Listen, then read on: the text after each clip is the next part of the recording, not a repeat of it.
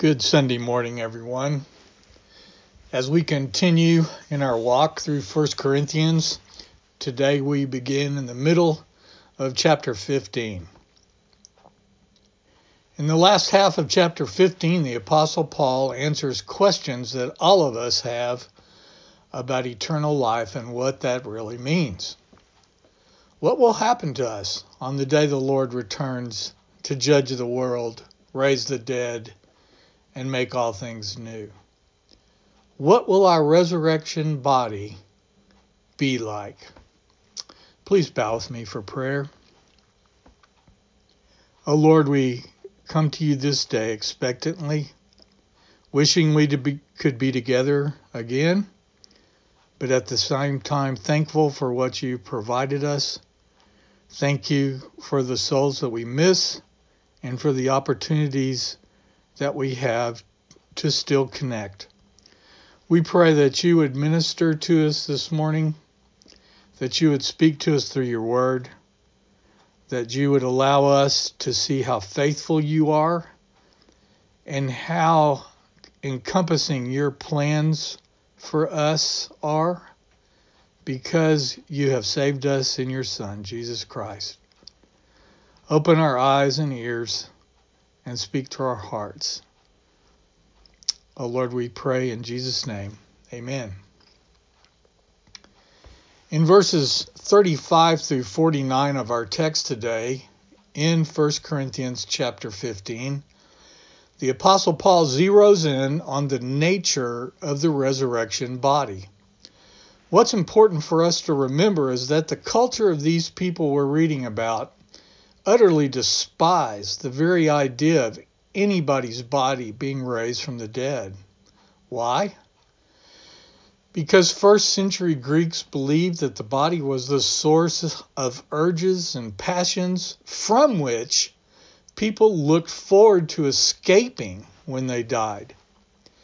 Greek philosophers denied the immortality of the body, but taught the immortality of the soul. The material body, then, was looked at as basically evil, and so gone forever at death, while the soul of a person was basically good and everlasting. Another hurdle these people had to get over was the idea that the body's decomposition, once dead, was so horrifying and ugly that they would continually ask, how can such a body be raised if it's obviously dead and decaying like this? This is one of the reasons Paul has to devote so much attention to this topic in this letter. He has to correct these false assumptions by making a compelling case that God will indeed raise the Christian's body after death. How he does that is very interesting. First, since the Greeks thought of themselves as a very wise people and were proud of that, Paul chides them for being foolish in verses 35 through the beginning of verse 36. You know, fools fail to think even when all the facts are self-evident and plain.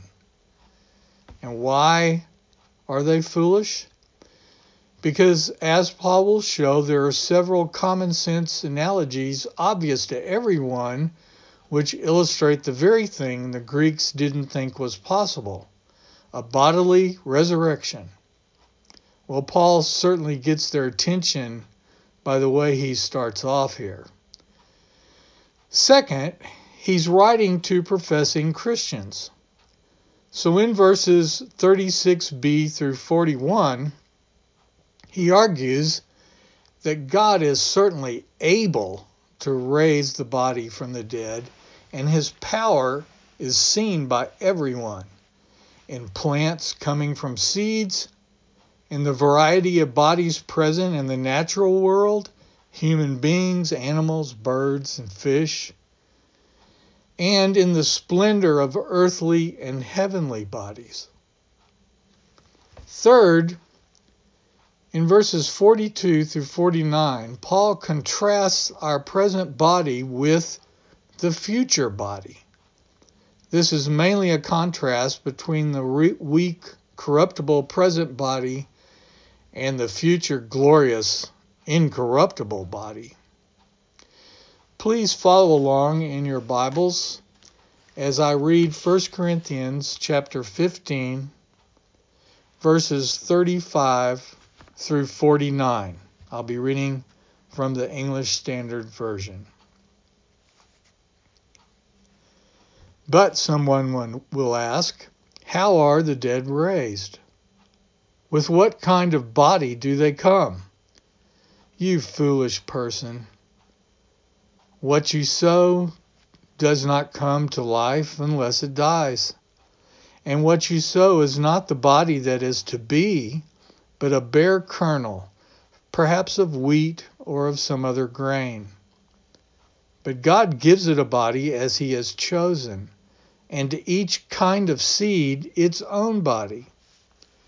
For not all flesh is the same, but there is one kind for humans, another for animals, another for birds, and another for fish.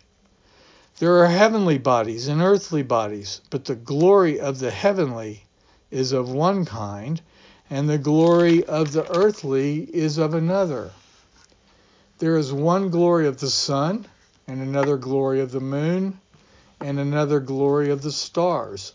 For star differs from star in glory.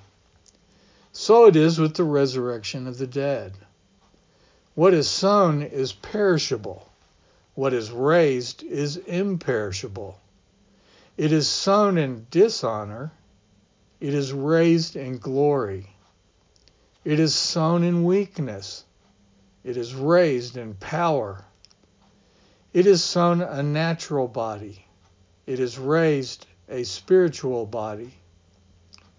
If there is a natural body, there is also a spiritual body. Thus it is written, the first man, Adam, became a living being. The last Adam became a life-giving spirit. But it is not the spiritual that is first, but the natural, and then the spiritual. The first man was of the earth, a man of dust. The second man is from heaven. As was the man of dust, so also are those who are of the dust. And as is the man of heaven, so also are those who are of heaven. Just as we have borne the image of the man of dust, we shall also bear the image of the man of heaven. This is the word of the Lord. Thanks be to God. In verses 36b through 41, Paul argues that God is certainly able to raise the body from the dead, and his power is seen by everyone. The first example in verse 36b through 38 comes from the process of planting and harvesting, something most everyone, especially in the ancient world, was very familiar with, sowing seed. When a seed is planted in fertile soil that has sufficient moisture and the right temperature, it germinates, a process causing the seed to disintegrate, giving birth to the new life form of a developing plant.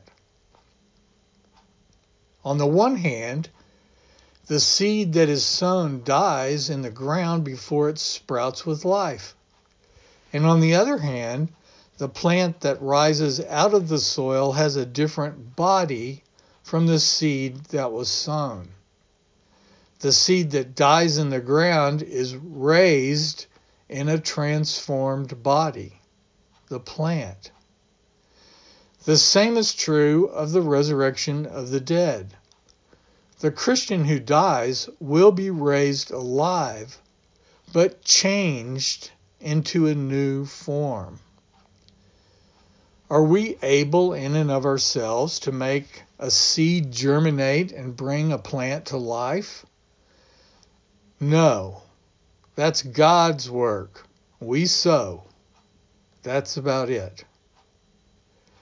In verse 36b through 38, we read what Paul says, how he puts it.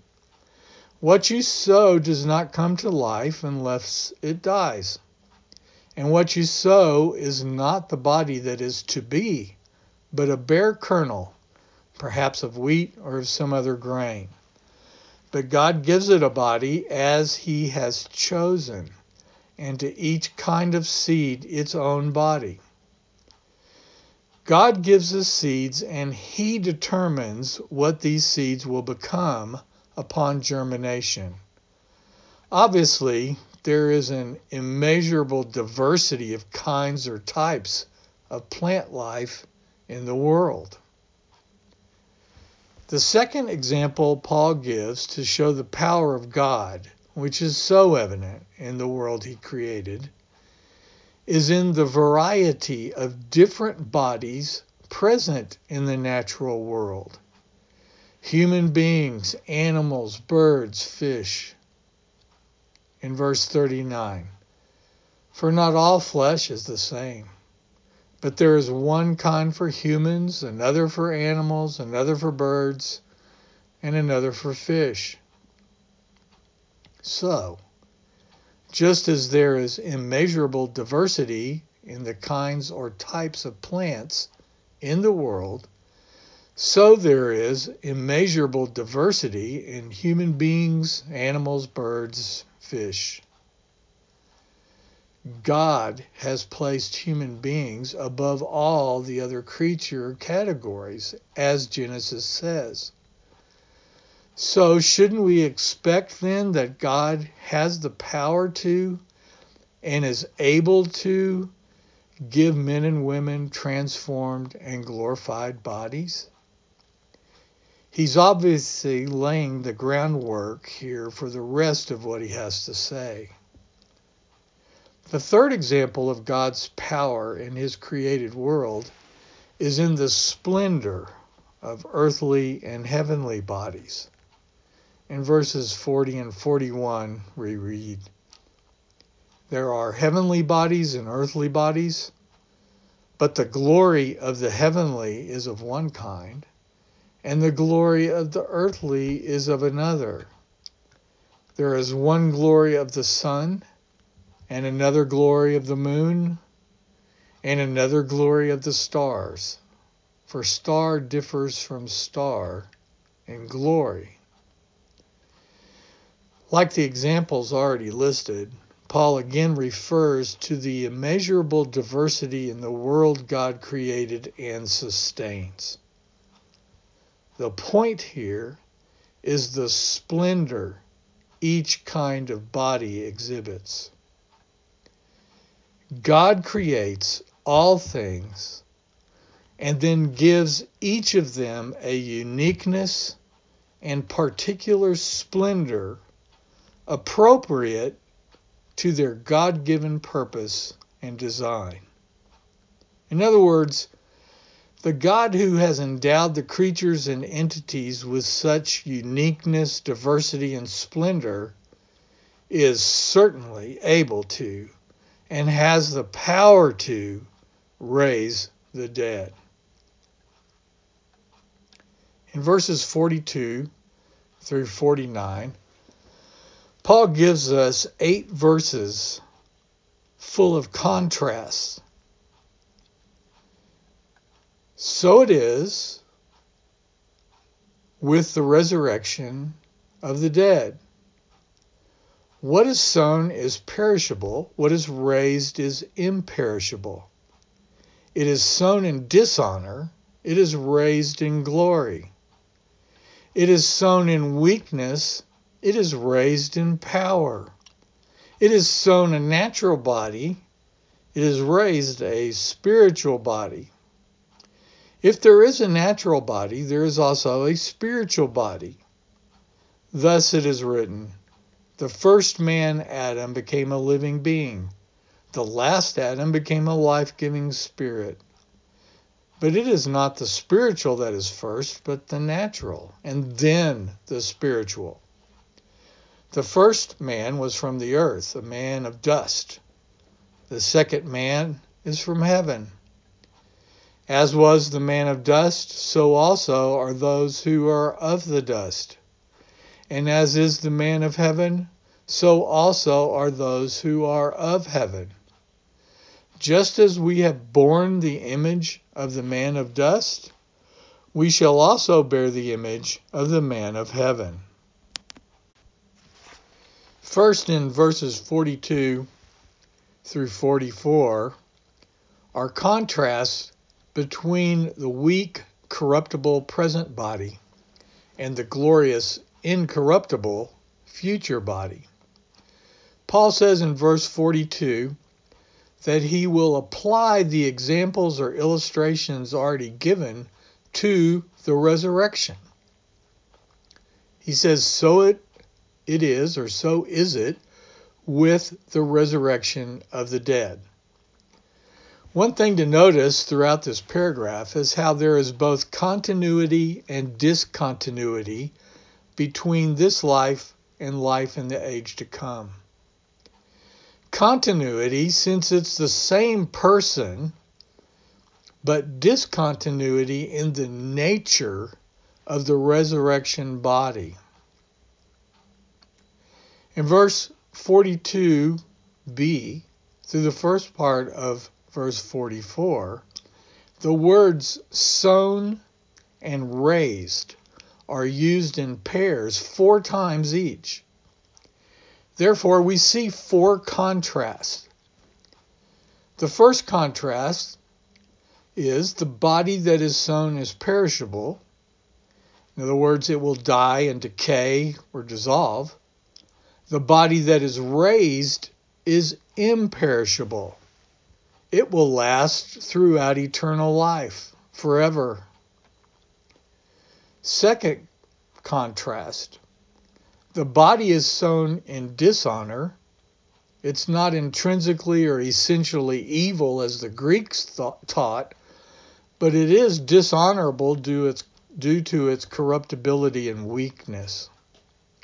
The resurrection body, in contrast, is raised in glory, and so will never suffer any weakness or frailty or loss of function.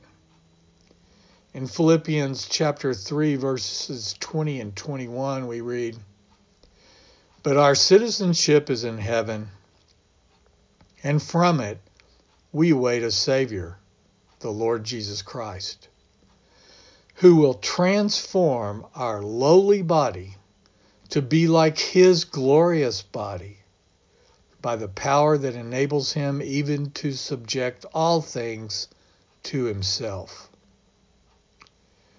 A third contrast. The body is sown in weakness. Our bodies now are beset, obviously, with all sorts of problems. Illness, injuries, tiredness, infections, disease, loss of function, and finally death. But the resurrection body is raised in power and will go from strength to strength. The fourth contrast.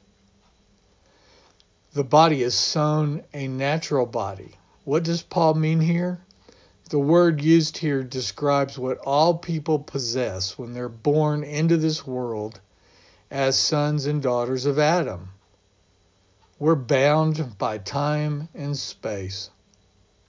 When a person becomes a new believer in Christ, they are immediately indwelt with the Holy Spirit. But they will not immediately be given a spiritual body. That will not happen until the end, when they are raised with a spiritual body. A spiritual body does not mean an immaterial body, a ghost, or phantom. Instead, it means a body empowered and given life by the Holy Spirit. It is physical. There are characteristics that identify you, but in contrast to your earthly physical body, it is designed by God to live in the whole new realm of eternity in God's presence. Last, in the second part of verse 44 through verse 49, Paul describes the contrast between Adam and Christ.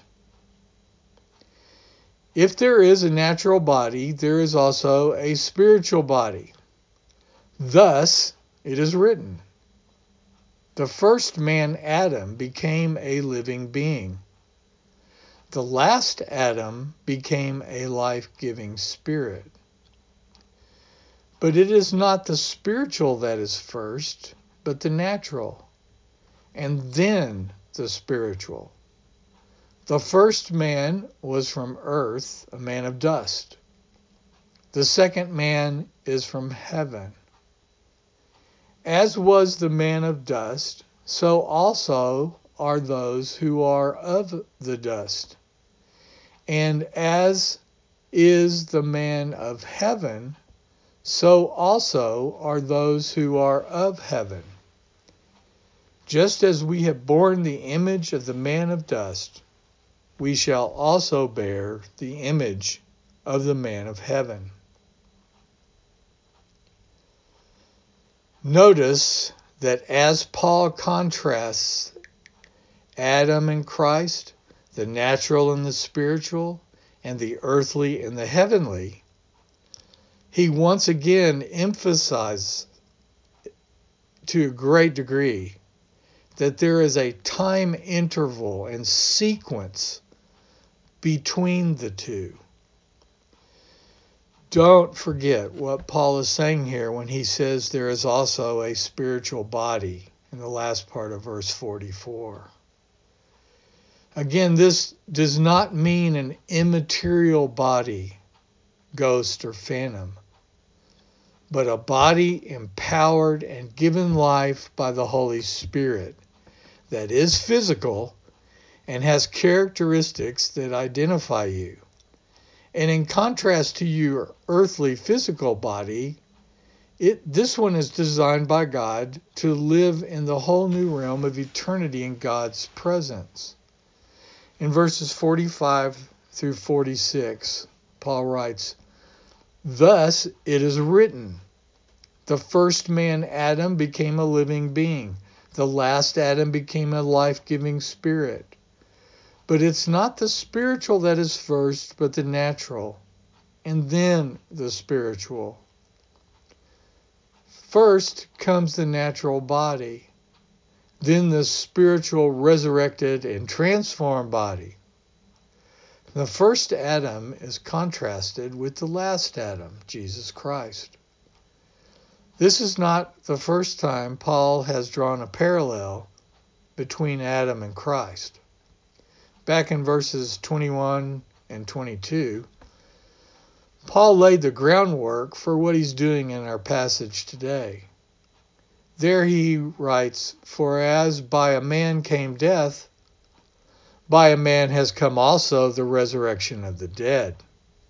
For as in Adam all die, so also in Christ shall all be made alive. Something else that is important to note. Paul goes back to Genesis to start building our whole understanding of creation, the fall, redemption, and resurrection. Adam was a literal man. Adam is the first human who, through God's creative power, became a living being. Literally, being means soul. Both Adam and Christ are representative heads. Adam is the head of humanity, and Christ is the head of his redeemed people.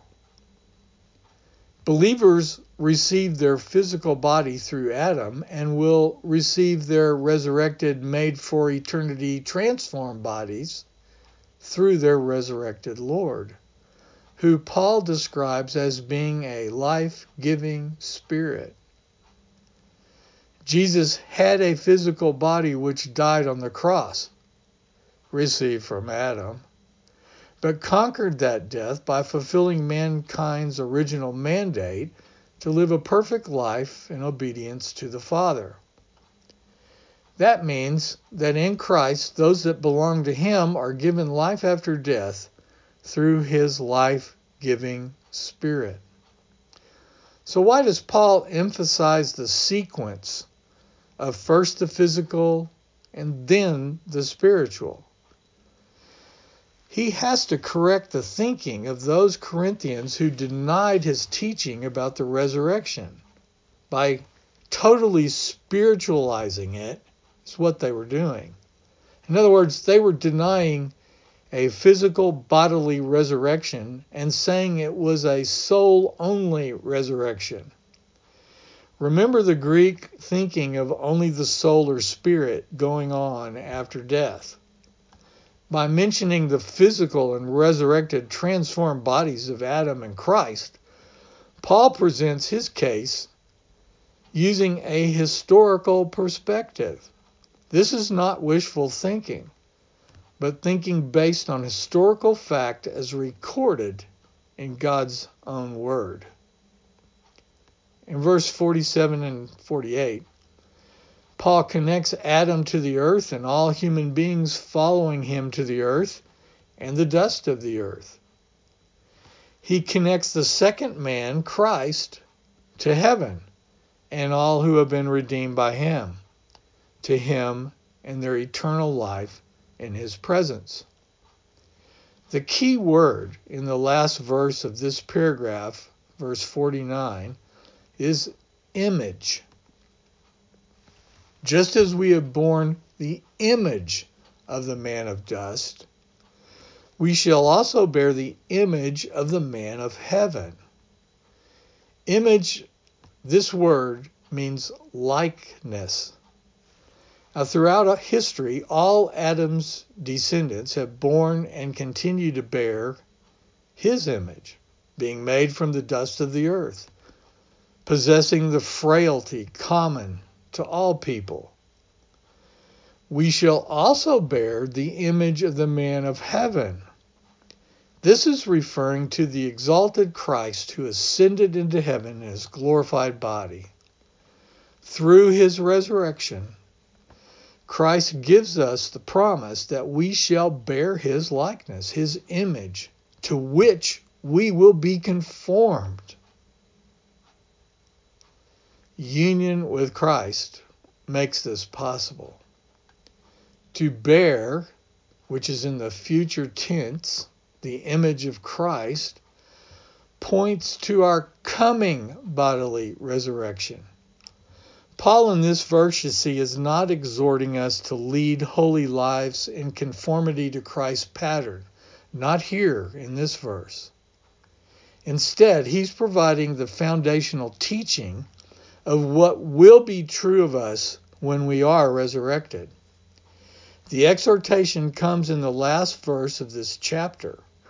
As usual, Paul knows what we must know and trust in first, before he exhorts us to follow through with obedience and action.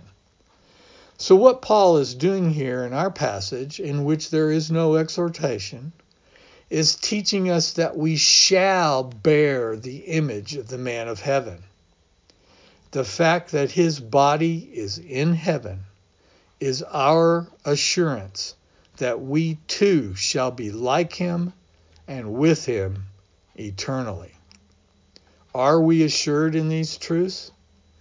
Does it calm your fears, refocus your thoughts, strengthen your hope, increase your love?